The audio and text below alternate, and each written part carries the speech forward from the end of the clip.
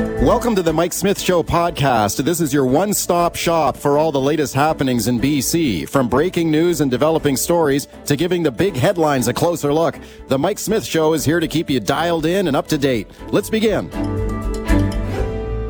First, we start with the looming rate hike announcement from the Bank of Canada. Now, this is scheduled for tomorrow morning.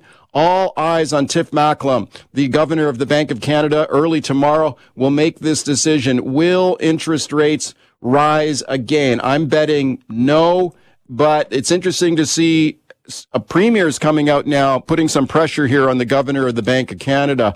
I got Adil Dhanani standing by to discuss. First, let's listen to BC Premier David Eby here, telling the Bank of Canada, don't do it again. Don't raise interest rates again. Here's what he had to say. I'm hearing from British Columbians every day that are being crushed by the costs of daily life. And one of those big impacts that they're seeing is ever escalating interest rates.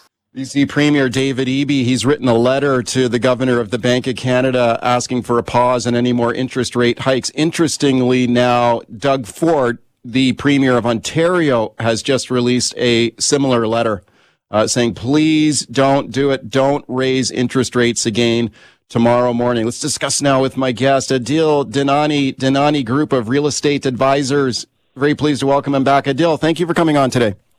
Good morning, Mike. Thanks so much for having me on again. Yeah, you bet. I appreciate it. So everyone waiting for this announcement tomorrow morning, what are you anticipating? What are you looking for? Everyone is on the edge of their seat, waiting to see what direction the bank goes in tomorrow. I think the reality is, Mike, we've seen, we're at the highest rates we've seen in 3 decades, right? So consumers, local Canadians in general, are now really starting to see the impact. 10 rate hikes in the past 18 months, 2 in the recent 90 days, and I think now we're truly starting to see the impact it's having on regular, everyday British Columbians and Canadians. We've had interesting evolution of conversations with our clients in the last 6 months. I think earlier this year, we were getting calls from clients that seemed, a bit stressed about the higher rates. But now these clients are more distressed, fearing these higher payments and not having the certainty around making those payments. And I think if you put it into context, if you are a homeowner in the last 3 years or 4 years, you have bought a secondary property, like an investment property, which is very commonplace. That might have been neutral. The rent was just covering the mortgage. Yeah. In the last 18 months, you could now be in a shortfall of thousands of dollars per month. And those mortgages can no longer be carried. So, how does a homeowner or, a mom and pop investor cover that $1,500 a month or $2,000 a month shortfall? That's after-tax income. We know the rents haven't gone up aligned with those mortgage payments. At least it's very difficult for tenant-occupied homes to go up at that rate. Right. So I think the concern going forward is, will the bank move forward on more rate hikes? If so, I think we could see some cracks in the system. Okay, it's really interesting, Adil. When you speak to your clients and the people you advise, have anyone, you said people are getting worried, has anyone actually bailed out, like decided, look, I got to sell this place. I'm worried about these rate hikes? Definitely, Mike. We've had a handful of clients who have decided to put their investment property up for sale. Most have successfully sold, fortunately.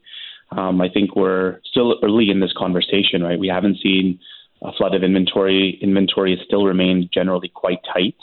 While transaction volumes are down almost to 2008 levels, listings are also down considerably. So I think it's had more of a balancing effect on the market. We're at an interesting precipice, really. If the bank continues to hike, we're going to see cracks in the system, and we could see this become more of a systemic issue. Yeah. Speaking to Adil Dhanani Group of Real Estate Advisors, will there be another interest rate hike from the Bank of Canada? That announcement scheduled for tomorrow morning. You touched briefly on renters out there. This affects renters too, right? Like if people have their mortgage payments go up, if they're a landlord, they're looking to hike rents. And we've already seen rents go sky high here in British Columbia. Could another rate hike put even more upward pressure on rents too? Yeah, great point. So if a tenant is let's look at a real life example. If a tenant is in a month-to-month situation, the landlord can only increase their rent nominally every year, right, based on the British Columbia Residential Tenancy Act. And if they know they can increase their rent and that seller can no longer afford to make the higher mortgage payments, what's that seller likely going to do? They're going to hit the sell button. And what happens if it's an end user? Then you're going to have a displaced tenant, right? Because the end user is going to move in, the tenant's going to have to find a new place at the higher rental rates that we're all experiencing today. So I think there could be this domino effect. I think right now markets remain quite tight. We haven't seen a flood of inventory. The fall is an interesting time, right? Because a lot of decisions go on pause over the summer, and as people get back into routine and into regular life, I think we could start seeing more inventory come on in the fall. I think that's something we're closely watching in our practice. Is how many calls are we getting? How many more listings are we seeing?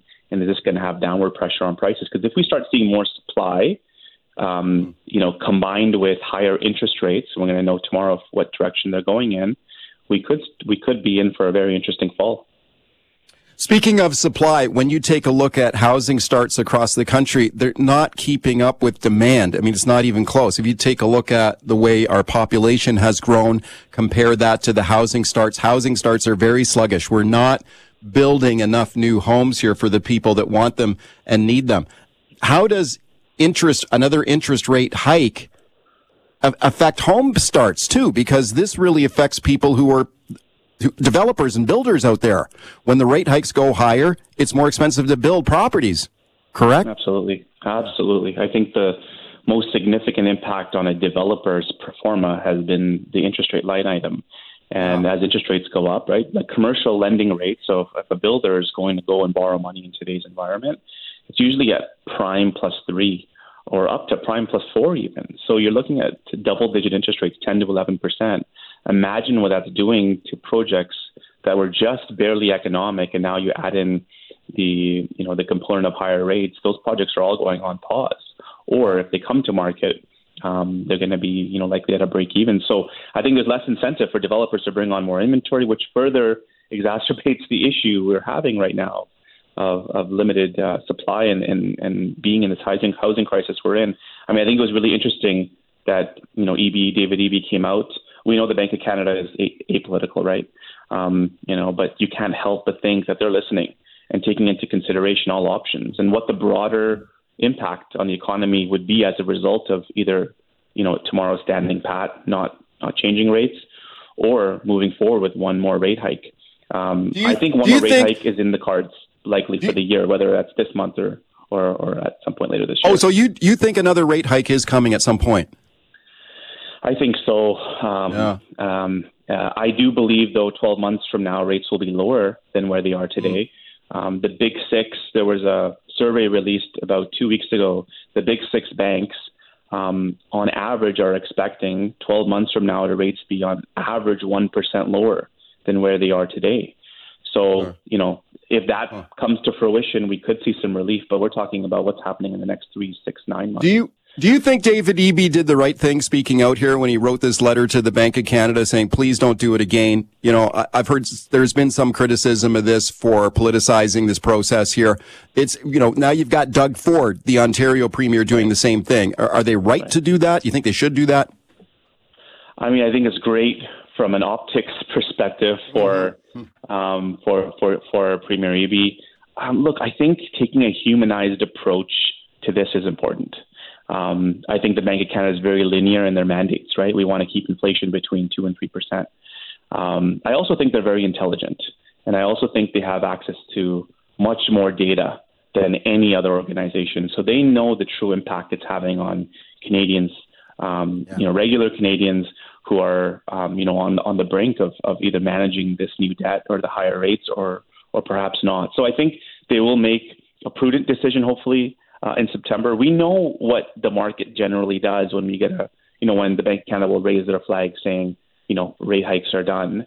We saw it earlier this year. The market really started picking up steam again, right? We don't want that. We just want stability. I think that would be healthy for the remainder of the year. Okay.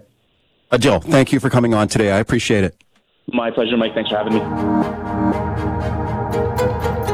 Okay, here we go with the battle for the youth vote in Canada. And this is really, really interesting, and it's really heating up as well. If you take a look at some of the recent opinion polling here, Justin Trudeau and the federal Liberals appear to be losing support among younger voters, according to some of these recent surveys. Pierre Poilievre and the Conservatives may be picking up some of that younger demographic support. What a great panel we've got standing by here for you, both sides of it. First, let's have a listen to Trudeau here first. Here's Justin Trudeau. He knows he's in trouble here. Here he is with his message to young voters. To young Canadians, I want to say something. Hey, Tim. You've had 2 crucial years of adulthood dramatically interrupted by COVID, and then you were hit by global inflation and increased interest rates. These events upended your educations, your first jobs, your early years of building a career and a network. Okay, that's the Prime Minister Justin Trudeau with his message to millennials here. Pierre Poilievre, the Conservative leader, here's his pitch to young voters. Have a listen to this. For young people and the working class, the housing market, after 8 years of Justin Trudeau, is a prison. It's a prison of walls for 350 square foot apartments that cost $2,000 a month, or parents' basements where young adults of 35 years old live, never having a chance to start a family with their biological clocks running out. All right, so there you go. It's both sides of it, and we have both sides of it here for you right now. Very pleased to welcome Joshua Hart. Joshua is the president of the Conservative Club at UBC. Joshua, thanks for coming on today. Thank you so much for having me. Yeah, you bet. I appreciate it. Liam Olson is also on the line. Liam is the president of the Young Liberals of Canada. Liam, thank you for coming on. Thanks for inviting me, Mike. Okay, guys, I appreciate both of you doing this. Liam, let me go to you first here. When you take a look at these opinion polls here, and it appears there's been a number of polls come out that sort of indicate this trend. What are your feelings on this? Like, are the Liberals kind of losing their edge with young voters? What do you see from your perspective with the Young Liberals? Yeah, thanks, Mike. What I see, and I've been in this position now since May, what I see is 7 new campus clubs and riding clubs across the country that we've founded. 700 young people at our convention. A quarter of people at our national convention in May were under the age of 25. The Conservative Convention, I know, is later this week. I think a lot of people will have their eyes out to see if they get that number of young people at their convention. So, frankly, this whole idea that the party has somehow lost touch or collapsed or lost interest with young Canadians, I don't see in the work that I'm doing on the ground. We're a tenacious bunch. We're enthusiastic. We're signing up people every day in a rate we haven't seen in years. And that's because I think our message is still resonating. Okay, let's see what Joshua says to that. Joshua's with the UBC Conservative Club. Joshua, go ahead. Well, I just think we have a government that is almost out of touch with young people. You know, I talk to people almost every day who, never thought of voting Conservative in the past, but just due to economic issues, rent is so high, inflation is crippling them, they can't afford school. So they're saying, what the government's doing right now is not working and we need an alternative. And, I think Pierre's, he's out there, he's talking with young people, he's listening to the concerns of, people like myself, university students, and it's an appealing message. So there's a growing movement, and we're seeing a lot more young people come into the fold who, in the past just had not considered voting Conservative at all. Okay, Liam, what about this price of housing? I mean, this is the one issue that seems to come up every single time when we talk about this younger demographic. The price of housing, especially in Metro Vancouver, young people just priced out of this market. What do you say to that? Because it seems to me the government seems to be vulnerable on that, but your thoughts? Oh, for sure. Look, things are expensive right now. I don't think you're going to find anyone in the country who doesn't recognize that that's a problem. And I think for our part, the Liberals have been pretty clear that this is an issue we've chipped away at over the years. We've got the government back into the housing game after decades of being out of building any public housing. This government started building housing again. That's not a process that's not an impact that gets felt right away. But between the Canada first-time home buyers incentive, where up to 10% of a home's purchase price goes towards a down payment. If you think back to some of our first policies coming into office, raising taxes on the top 1%, lowering them for the middle class, those working hard to join it, including millions of young Canadians. These are things that do make a real impact in people's lives, especially young people. But there's a lot more to do, and there's a lot more time for bold policy. And I think you're seeing that now from the housing minister. But definitely, I don't think you'll find anyone who doesn't admit that there's more to do, for sure. Joshua, what do you say to that? Well, I just think in the end of the day, this government has not had a successful housing policy. In the last 8 years, housing prices have skyrocketed. And, in the end of the day, since 2018, our actual GDP per capita has declined. Like, the middle class is not as wealthy as it used to be. Things are not going well, and more Canadians are just being pushed out of the housing market. Like personally, I'm a young guy, I live in Vancouver. It's worrying for me. I don't know how I'll be able to afford my first house here. And, this policy of the government is just exacerbating the problem. And, the government needs to do more. And the Liberals are happy to say, okay, we've done, X, Y, and Z. Well, the proof is in the pudding. Housing prices are continuing to skyrocket. So we need to take bold action. And I think, the Conservatives are actually proposing things, more transit-oriented development, forcing municipalities to build. And we just don't see that from this government. What would, on Poilievre's agenda here, though, Josh, when it comes to build, and more housing, like I understand that, let's build more stuff to match the demand out there. Where is the assurance that this will be affordable housing?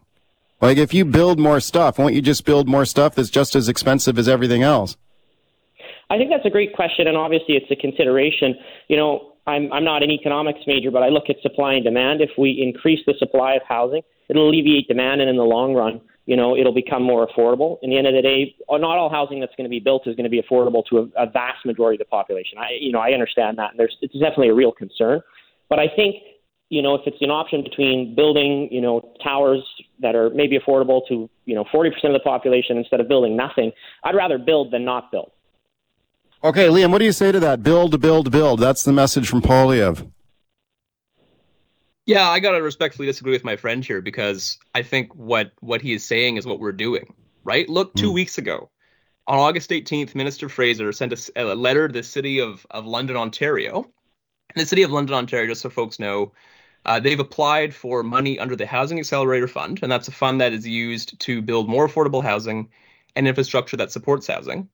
And what Minister Fraser said was, make sure that as a municipality, you're doing everything possible to address the housing crisis. And that includes permitting fourplexes, so increasing density in line with building more houses, as well as the support we're providing through things like the Housing Accelerator Fund to build affordable housing and infrastructure. So again, respectfully, I think that the Conservatives have found a message which sounds really good, but the reality is we're doing it. And sometimes, especially in a global crisis, I'm just going to emphasize this point really quickly. Yeah. Google Housing Crisis Australia, Google Housing Crisis UK, US, New Zealand, you name it. This is a global issue. It's not like this is a Canada-only thing. Systems have been stressed out because of COVID and decades of other issues. So these are things that take a little bit of time to correct, but we are doing what we have to do. Okay, Joshua, quick response from you on that.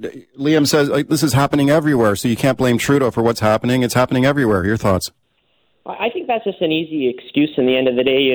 Obviously COVID was a major impact, and it impacted the housing market in ways that we're just starting to grapple with. But to say, okay, well, it was issues out of our control, so, it's not really our problem.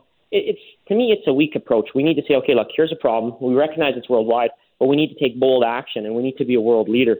Because, there are nations that have addressed it. For example, like with COVID and inflation, you look at somewhere like France, they had one of the lowest inflation rates in the world. So, there are policies from around the world we can look to and say, okay, let's implement this. Let's, get action. Let's build the housing. Let's make housing affordable again. It's not going to happen overnight, but we need to take action. Okay, it's our Young Voters Debate. Joshua Hart from the Conservative Club at UBC. Liam Olson. Liam is the president of the Young Liberals of Canada. Your calls on the open line, 604-280-9898, star 9898 on your cell. Brent in South Surrey. Hi, Brent. Go ahead. Oh, good morning, Mike and panel. I just wanted to say that people can't afford houses. There's no, we've had 8 years of the Liberal government. House prices are expensive, yes, but the Liberal government taxes and spends, and then they give us a little bit of money back through maybe a food bonus or something. They're keeping Canadians poor. They're poor, rather. I mean, the GST, they haven't cut, carbon taxes. They tax and tax and tax. And now there's 120 CRA individuals charged with taking the CERB, and they were spending money like drunken sailors creating inflation. So there is a lot of bad leadership in the Liberal government. We need a change. Let's go to Liam on that. Liam from the Young Liberals of Canada. This is a frequent attack point against the government. Liam, overspending, overtaxing. Pierre Poilievre has promised to cut spending, cut taxes. How do you respond to that? Yeah, I hear it a lot too. But again, look at what we've actually done, right? Raising taxes in the top 1% and lowering them for everyone else. That's one of the first things we did coming into office. We're a government that lowers taxes and makes life more affordable. If you want to talk about how we're managing the economy, we have the lowest debt to GDP ratio in the G7. So I don't want to sound unsympathetic. I'm a young person. I see it when I go to the grocery store. I see it when I pay my rent. Things are expensive right now. I don't think anyone should deny that.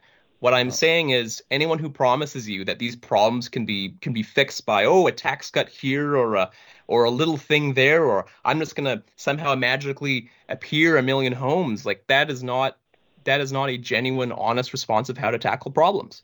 Joshua. Well, I think when this government created almost $500 billion of new debt over the last 4 years, obviously COVID, extreme circumstances, measures needed to be taken, but we've created a lot of new money, and that is a huge inflationary pressure on the economy. So what we need a government that brings back, fiscal responsibility and actually says, okay, we're going to work to reduce the deficit. And in the long run, that'll benefit us greatly. It'll reduce inflation and it'll reduce those pressures on Canadians. Where would you cut? When you take a look at the budget, what programs would you cut in Canada, Josh? Well, I think we need to find, obviously, efficiencies in programs, things like healthcare, education. The Conservatives don't want to cut those. We understand we need those essential programs. But, in the end of the day, we have a lot of programs throughout government that are just inefficient. They're not well managed, and I think a review of all government spending is in order. And, I look at things like, Department of International Aid. We send out a lot for aid, and aid is important. But when Canadians hear, food bank usage is up a third, should we be sending out as much aid? Small savings there. It will help greatly for Canadians who are struggling. Doug in Surrey on the open line. Hi, Doug. Go ahead. Good morning, Mike. 9.5 years of Stephen Harper cured me forever of, I never voted for a Conservative anyway, but 9.5 years of him. He was told by the backroom power boys that put him in power to read the script, and you better read it right or you're gone. And Pierre Poilievre's getting the same, prods from the back room. Soften your image, say what you're supposed to say, and hope that the suckers out there that vote will be stupid enough to vote you in. Why do you think they'd be stupid to vote him in? Simple. He's merely the figurehead that the public sees. The big money that runs the Conservative Party, they'll tell him what to do, and if he doesn't do it right, he knows he's gone. Okay, Joshua, what do you say to that? Well, I have to disagree. I think, Stephen Harper was a very good prime minister, and he looked out for all Canadians. You look from fiscal management to our image on the world stage. Canada was respected, and it was a country that was doing well. And by the time Stephen Harper left in 2015, our middle class was doing better than the American middle class. Today, Canada's middle class is doing significantly worse than the U.S. So the proof's in the pudding, and this Liberal government has just not been up to the task of governing.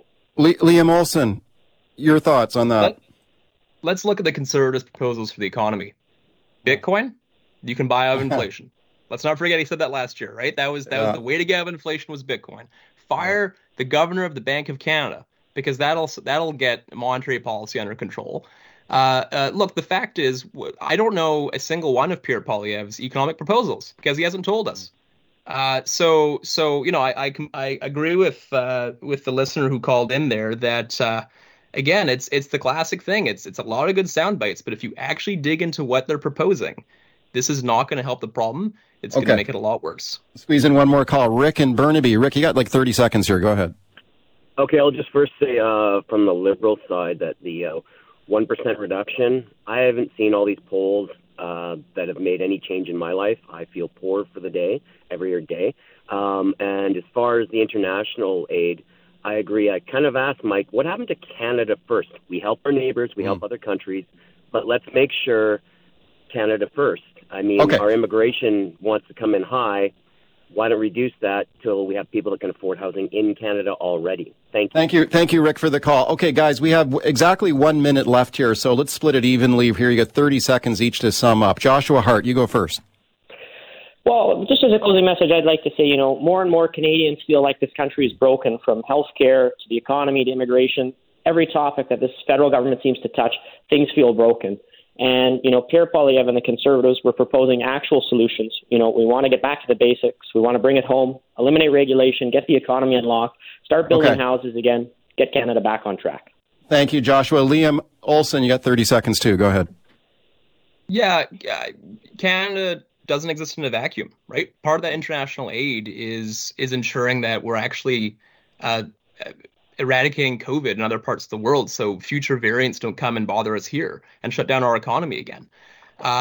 Things like global climate change. These are global phenomenon where we have an obligation for our own sakes in Canada to ensure that we're not hit. So again, I hear it, but the reality is we live in a global world, and that means being a global partner.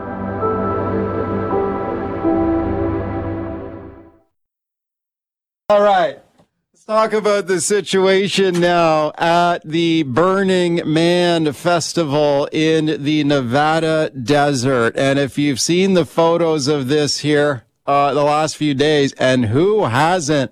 Oh my God, what a muddy mess down there we've seen over the last few days. Now, there was a freak rainstorm there. It only took a little bit of rain to turn the festival site into a total mud pit. We've got Justin Burnett standing by. He is a Burning Man veteran. He's been there several times. First, let's have a listen to this report here now. This is from NBC News.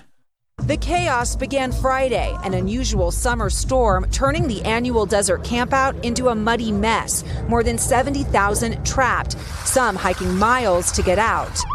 The local sheriff probing the death of one person during the rain event. The cause still under investigation, but organizers say it was not storm related. People are going to need to be patient.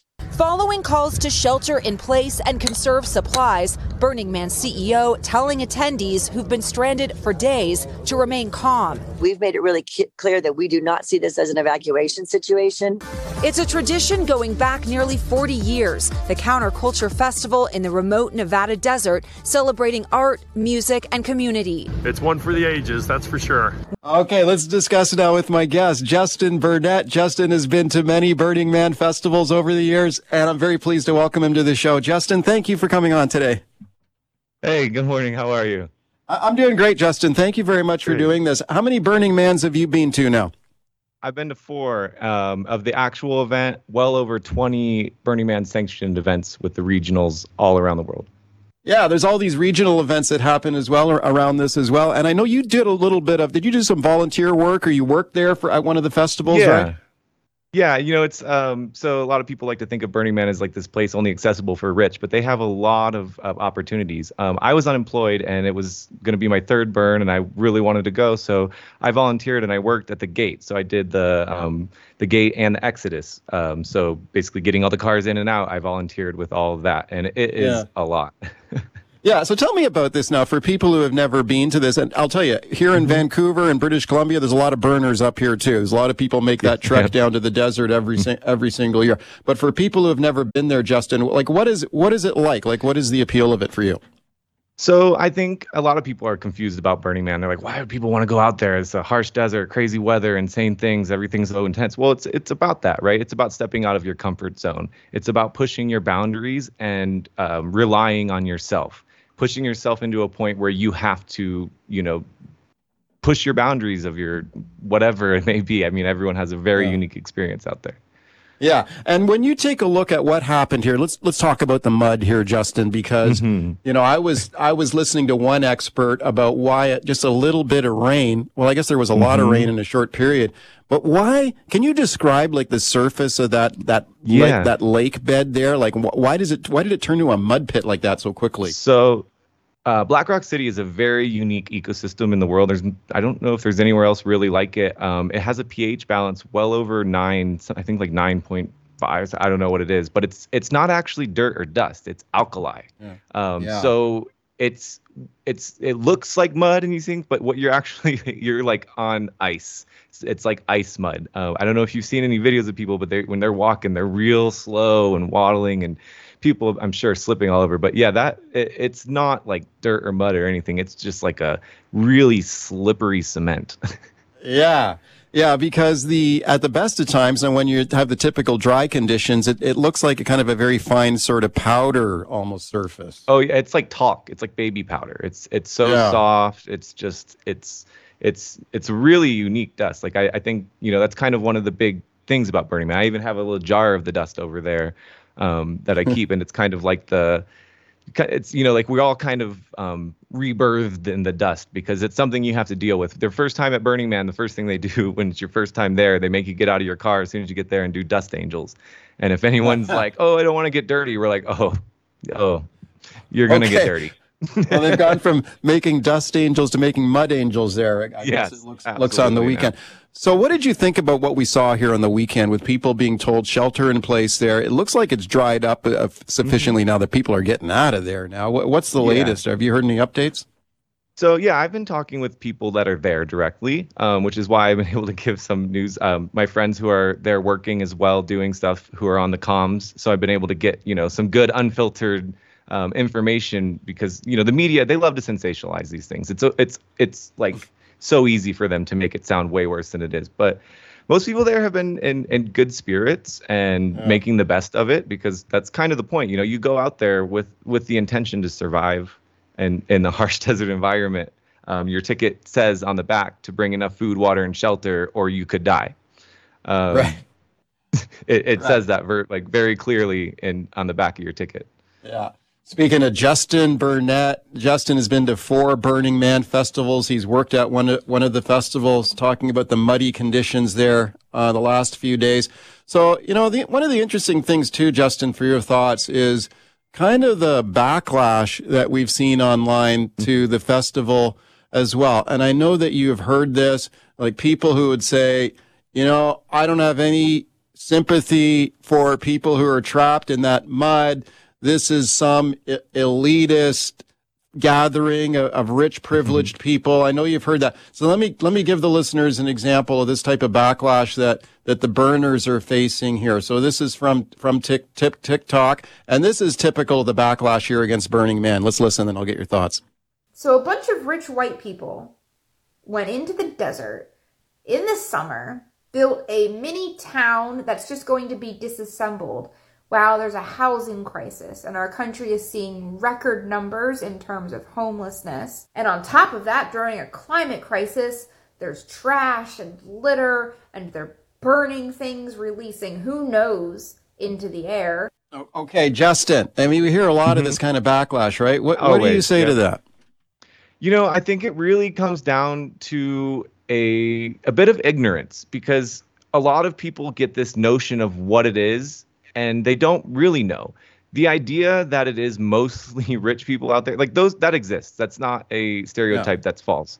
But most people that go to Burning Man, like I'm saying probably over 70% of the people that are out there are just very ordinary people who work together with camps and groups year round to plan these events and to bring their camp up there. They save their money year round. I went twice while I was unemployed. I am not rich by any means, and I have been 4 times. It's accessible to people. And then as far as like the environmental impacts and stuff, if you really want to break it down and get into that, Burning Man organization, like they talk about the litter and stuff, there's going to be a team of at least 100 or so people that are going to stay there for however long it takes to restore the playa to the best condition possible.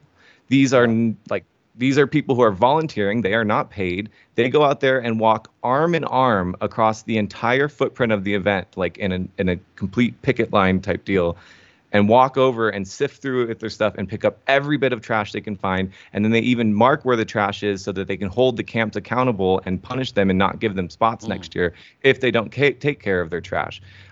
There's a lot of elements that go into that. And as far as the carbon footprint and things like that, Burning Man organization throughout the year does a lot to give back to environmental activities, whatever it may be. I don't know the actuals of those, so I'm not going to speak to it, but I know they do participate in that, as well as the locals around. People like to get mad about the locals and thinking that the locals there depend on Burning Man. They spend a lot of their time waiting for that to come in through there. That's when they get their set up car washes for the thing. That's a huge economic driver for the local tribes. And on top of that, Burning Man org also gives back a lot more to those tribes for the schools and the things, areas around there, which is really more than any kind of, festival similar to it has done anywhere. It's not a profit. Okay, well, that's a pretty comprehensive defense of Burning Man for sure. What about let's go back to the cost for a minute. Like when people say oh, this is just some event for rich, privileged people. And you said, some people are rich. There are some rich tech bros from Silicon Valley or whatever will go to this thing to party. They've even got like a pop-up airport for people who are flying in for Burning Man. So you can't deny, there are some rich people there. Which is controversial among Burners too. Is it? Okay. What is the controversy there? Well, I mean, a lot of them want to keep it more of like, there's Burners who don't want the rich people there as well. There's a lot of that element. They do just kind of come in and do that, but they also get messed with too. Like there's been years where they've cut their power to those like plug and play camps is what they call it, where the rich people will send people out to set up before them and they just show up and have all their stuff. And so other Burners that have been there were like, no, that's not how this works. So they've done things like gluing their doors shut so they can't get in their RVs. They've cut the power supplies to them so they were left without power just to kind of mess with them, because the whole point of it is to follow the principles out there and and it's an experiment in society. So when you do come out with all your like luxuries and things, you are deteriorating the spirit of the event. Well, let's say you're not rich, okay? Let's back when you were unemployed, you mentioned like how much does it cost for someone? What's the minimum cost to go to this thing? Would you say? So it's kind of like if there's a will, there's a way, right? It's such a large spectrum. I mean, you could spend thousands and thousands of dollars having all these things, and you could spend under $500. They have options for low income tickets that you can apply for. You can get that, as well as they have like Burner Bus Express, where you can take a bus from Reno up to the event. And so all these things you can go for under $1,000. Okay. Which is like, if it is something you really, really wanted to do in your life, and this is something you wanted to explore, it is accessible to anyone. If you start messaging people, Okay, Justin, last question for you. Yeah. With the events that we've seen here with the mud now and the problems that we've seen, was this a good thing or a bad thing for the festival now? Do you think this has any kind of long-lasting repercussions for Burning Man going forward? Or do you think this was maybe you could argue that this showed that the community did come together to get through it? Yeah, I mean, you see a lot of the news and the sensationalizing where they're talking about this and they're like, oh, now there's a big traffic jam. That traffic jam happens every year when everyone leaves. It's 70,000 people onto one line highway. It's never not there. As far as the actual event and permitting goes, there has been a lot of controversy and difficulty, but I think a lot of that time is just the government's playing hardball to get more money from the event. At the end of the day, this is a huge economic driver for Northern Nevada. There's a lot of people that rely on this event to happen every year, especially Reno. It's one of their biggest economic drivers in the city for the year. And Burning Man org does do a lot of the things. They work very closely with the natives on the land, as well as BLM as much as they can. I don't think Burning Man's going to go anywhere. I think that they're going to work really hard to do that. They have contingency plans for every possible thing that could have happened, and they were already prepared for this. They had Justin, it was great to talk to you today. Thank you for coming on. Absolutely, for sure. Thank you. All right, let's talk about the North Vancouver driver now who ended up pleading guilty to providing false information after his high-tech Tesla vehicle effectively testified against him. Now, this guy told police that his Tesla had been carjacked. The computer in his Tesla, though, told a very, very different story. Looks like the guy didn't know that the Tesla was recording his movements, knew where he had been, knew where he had gone. The story didn't add up. Got Paul Doroshenko standing by to discuss. Here's the question. With cars being so high-tech right now, bristling with computer software, is your car spying on you, watching what you do, recording your movements? Have a listen to this report from ABC News. Most newer vehicles have navigation and infotainment systems which know where you go, where you eat, what music you like, and who your contacts are. Vehicle computers can track your driving habits, like how fast you go and whether you wear a seatbelt. There's even an event data recorder, like a black box on an airplane. It's usually in the airbag system. Plus, there are cameras, and not just outside the vehicle. Some companies like GM, Subaru, and now Volvo are putting cameras inside vehicles facing the driver to warn you if you get tired or distracted. They're collecting very sensitive information. Okay, let's discuss now with my guest, traffic lawyer Paul Doroshenko, and I'm very pleased to welcome him back. Hey, Paul, thanks for coming on today. Yeah, it's my pleasure. Good morning. Okay, this is really interesting to me because we had talked about this on an earlier show about the computer software contained in these newer vehicles that can record a lot of information, including where you go, the speed at which you were driving. And in this particular case, Paul, I'm really interested in your thoughts on it. This guy ended up on the wrong side of the law here. So in North Vancouver, man, Arya Farozadish had told police that his Tesla had been carjacked, and police were able to take a look at the computer of the Tesla that told a very different story, that the car had not been stolen or carjacked as he claimed. He ended up in a lot of trouble. What do you think about this case? Well, I mean, it's such a hard to believe lie, right? How often are there carjackings in the Lower Mainland? And so, you know, sounds like he smashed up his car and then concocted a lie in the hopes of, I don't know, keeping himself from being investigated. One wonders why people do these things, but it's not uncommon, for example, for people to report their vehicle stolen. And then ICBC begins to investigate, and they look at their phone calls that they made right around the time, and they find that the vehicle was, you know, traveling down the highway to a gravel pit in Chilliwack with the owner in the car phoning somebody from their contacts. So, I mean, they can usually get this evidence if people concoct a ridiculous story, or making a false claim to the police or ICBC. They're going to figure it out. Yeah, the court in this case heard that the man had claimed that someone had stopped him and had stolen his car, carjacked his Tesla. When police were able to examine the computer software in the vehicle, they determined that the car had not been stopped at any point during the journey. So the story did not add up at all. So he ended up pleading guilty in court. $5,750 fine.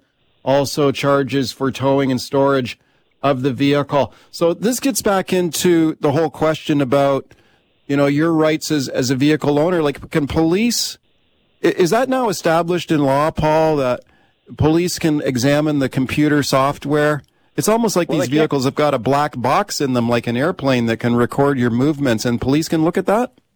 Yeah, it's monitoring your movements, and there's always these people who will say, you know, if I'm not doing anything wrong, what's the big deal? But, you know, sometimes you can be not necessarily doing something exactly the way you're supposed to, or it can be viewed in a way that's not quite fair. But yeah, your car is monitoring you, and we've known about these event data recorders for a while, right? If your airbag goes off, your event data recorder in your vehicle is going to keep track of what took place in the seconds before. So it'll know your speed and the position your brake was at, where your steering wheel was, and that can be important evidence to investigate an offense. But now, of course, or to investigate a collision, not necessarily even an offense. But now, of course, we've got Teslas that are recording all this information, and it's not just in the car, right? Like Tesla collects this information and has it on their own servers.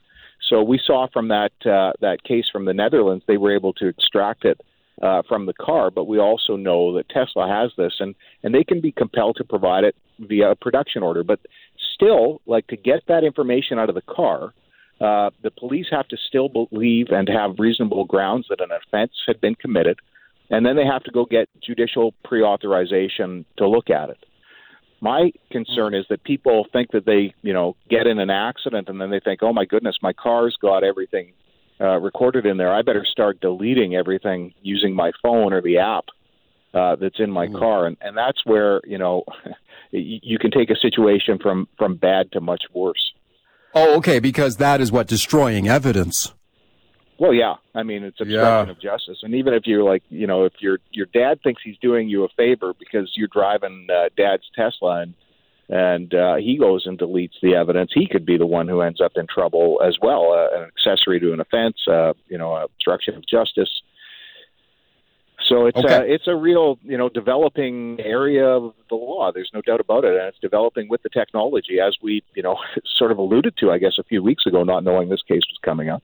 Yeah. Hey, Paul, while I have you here, first day back to school, let's talk a little bit about school zone infractions now. Police saying they're stepping up enforcement around schools.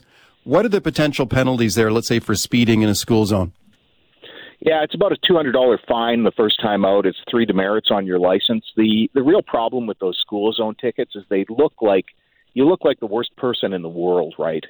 When you get a speeding in a school zone, because it goes on your driving record, and the superintendent of motor vehicles looks at it, and you may have to disclose it to your employer. You might have to disclose it in a family law dispute. Who speeds in a school zone, right? Except people who are completely show no care for the rest of society. I mean, you're putting children at risk. So it's one of the reasons. It's one of those tickets that you just don't want to get. Although it's only 3 demerits and not that much money, it's humiliating, right?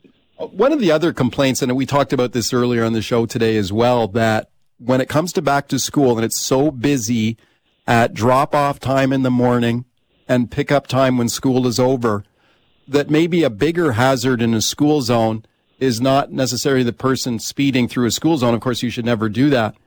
But parents who are dropping their kids off, and maybe taking some risky moves in allowing their kid to jump off at the sidewalk or at the curb. And that becomes hazardous in itself, does it not? I'm often shocked by it, and I've been watching it now for years. I've got children who are one in grade 6, and I've been watching this for the entire time that I've dropped off and picked up my child. And lots of times, of course, my children find their own way to school, but still, running through the stop sign right in front of the school at often high speeds, and then dropping off in areas that are clearly marked no stopping.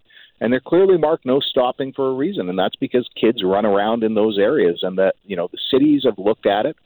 They've examined around the schools. They've signed them for those reasons, and yet people do that. And really, in the end, what is it? It's selfishness.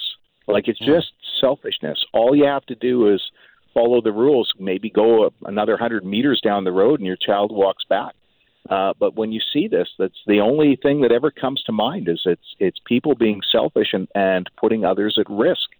And I'm surprised that, we don't just plant a police officer in uniform in front of the school for the first week, just standing there, giving dirty looks to people and pointing to them so they can be reminded about what the rules are. We all are supposed to know what the rules of the road are, but unfortunately, a lot of people, get into their own world and persuade themselves that they don't apply to them. Okay, talking about back-to-school traffic outside of BC schools. Be super careful in those school zones today. Police are stepping up enforcement. My guest is Paul Doroshenko. 604-280-9898 is the number to call. Star 9898 on your cell. Sharon on the open line. Hi, Sharon. Go ahead. Hi, how are you, Mike? I'm good. This relates to your thing of last week when you were talking about the new drivers and the expensive insurance fees. And Yes. The parents in Seaquam that drive their kids to school when they could all be walking, I know some of them are out of area, but I walk there, I stop them and say, you made a U-turn and the sign says it right there, and they say, well, everybody else is doing it. I phone the police when I have license plate numbers and they say, oh, I'm sorry, that doesn't match to the color of the car. You say you have to take a picture. Well, I'm not going to stand and take a picture. And Okay, so really this is what frustrating. are these these are what, parents dropping their kids off Yeah, for school in the morning, and then they dropping their teenagers off. Yeah, and then they pull an U-turns. illegal UE. Yeah, today is the first day, and because it's the first day of school, I wouldn't have been out, but I didn't realize it was. I had a dentist appointment, and there was, for the first time, there was a police officer there at the school. Okay. And you say that they're doing it today, but they just don't care. Yeah, please, thank you for the call. Please do. Yeah, Sharon, thank you for the call. Police are stepping up enforcement right now. Okay, Paul, what do you think about that? Like, if you see someone like do an illegal U-turn, can you call it in? Yeah, absolutely. The best thing is to take a photograph, because then you get the license plate and you've got all the information, and the timestamp is on your photograph. And you can call them in, although I would say it's frustrating. Myself, I have called them in, and I've got some police officers who are regular in traffic enforcement. I've got their cell phone numbers, so it makes it easier for me. It's antisocial behavior, right? It's a terrible thing when you think that they're doing that right in front of their kids. They're basically teaching their children to be selfish as well. It's a frustrating thing, but yeah, you can certainly call it in. Star 9898 is the number to call toll free on your cell. Ryan on the North Shore. Hi, Ryan. Go ahead. Yeah, hey, Mike. Thanks for taking my call. I just wanted to share a bit of a program we've organized at my kids' school, which is Pauline Johnson. We've got like a parent advisory. Well, every school has a PAC, but as part of the PAC, we've organized a group of parents. We do it 3 times a year. We're about to kick it off. It'll be the second week and third week of school this year. But we have parents out there with high-vis vests, and we'll have the traffic control police, a couple of days with us as well. But we sort of like police ourselves, and it's amazing what happens when people know, because we communicate to the whole community, the school community, that we're going to be out there. We ask for volunteers, and it's amazing what happens when people are watched by their peers. It's so calm. It flows so nicely on the days we're there. And then we remind people that, hey, just because we're not wearing our Visi vests out there, we're still the same parents walking around. So let's all follow the rules. And so we'll do that 3 times a year, once at the beginning of the year, once after Christmas, and once after the spring break. And it's been pretty effective. I'm not saying it's perfect, but it's pretty effective. Well, you know what? I think that sounds like a great idea. Do you have an official crossing guard at the school? Not on a daily basis, but this group serves as that when we do it, obviously. Yeah. And is the school going along with that? The school doesn't have any problem with you doing that?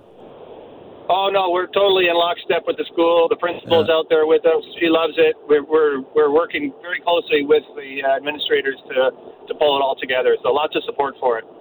Okay, Ryan, thank you for calling in with that. Okay, interesting idea. Paul, your thoughts? Well, the one thing that it tells you is that people will break the rules if they think they can get away with it, and if they think they are being scrutinized, or there's a possibility that they're going to be consequences, then they will change their behavior. Yeah. And the earlier caller touched on auto insurance premiums for young drivers being excessive. Do you think that is the case? Like, do you think young drivers get a raw deal? I think in many respects young drivers get a raw deal these days, and it's I think a lot of people would have different opinions about it, but I look at the amount that they pay and what they face if they get even one ticket, and it just feels like too short of a leash and too much money. Even though young drivers are the highest risk profile drivers, correct? Well, yeah, but there's lots of very responsible young drivers. I've known many of them over the course of my life, and after you've accumulated a couple of tickets, okay, have a couple of accidents, okay, but you're just lumping them in on the basis of mostly their age. And it's true that, as we mature, we become better drivers, and it's not a bad thing to know that, this is a huge risk that your insurance is going to go up if you drive badly. But if you feel like you're just being discriminated against on the basis of your age from the start, it's not going to encourage you to feel good about society or how you're being treated by your insurance company. Paul, thank you for coming on today. Yeah, it's my pleasure. Thanks for listening to the Mike Smith Show podcast. Can't wait for the latest episode to drop? Tune into the show live from 9 to noon on 980 CKNW. Want to reach out to me personally with a question or comment? Send me an email, mike@cknw.com. Thanks again for listening.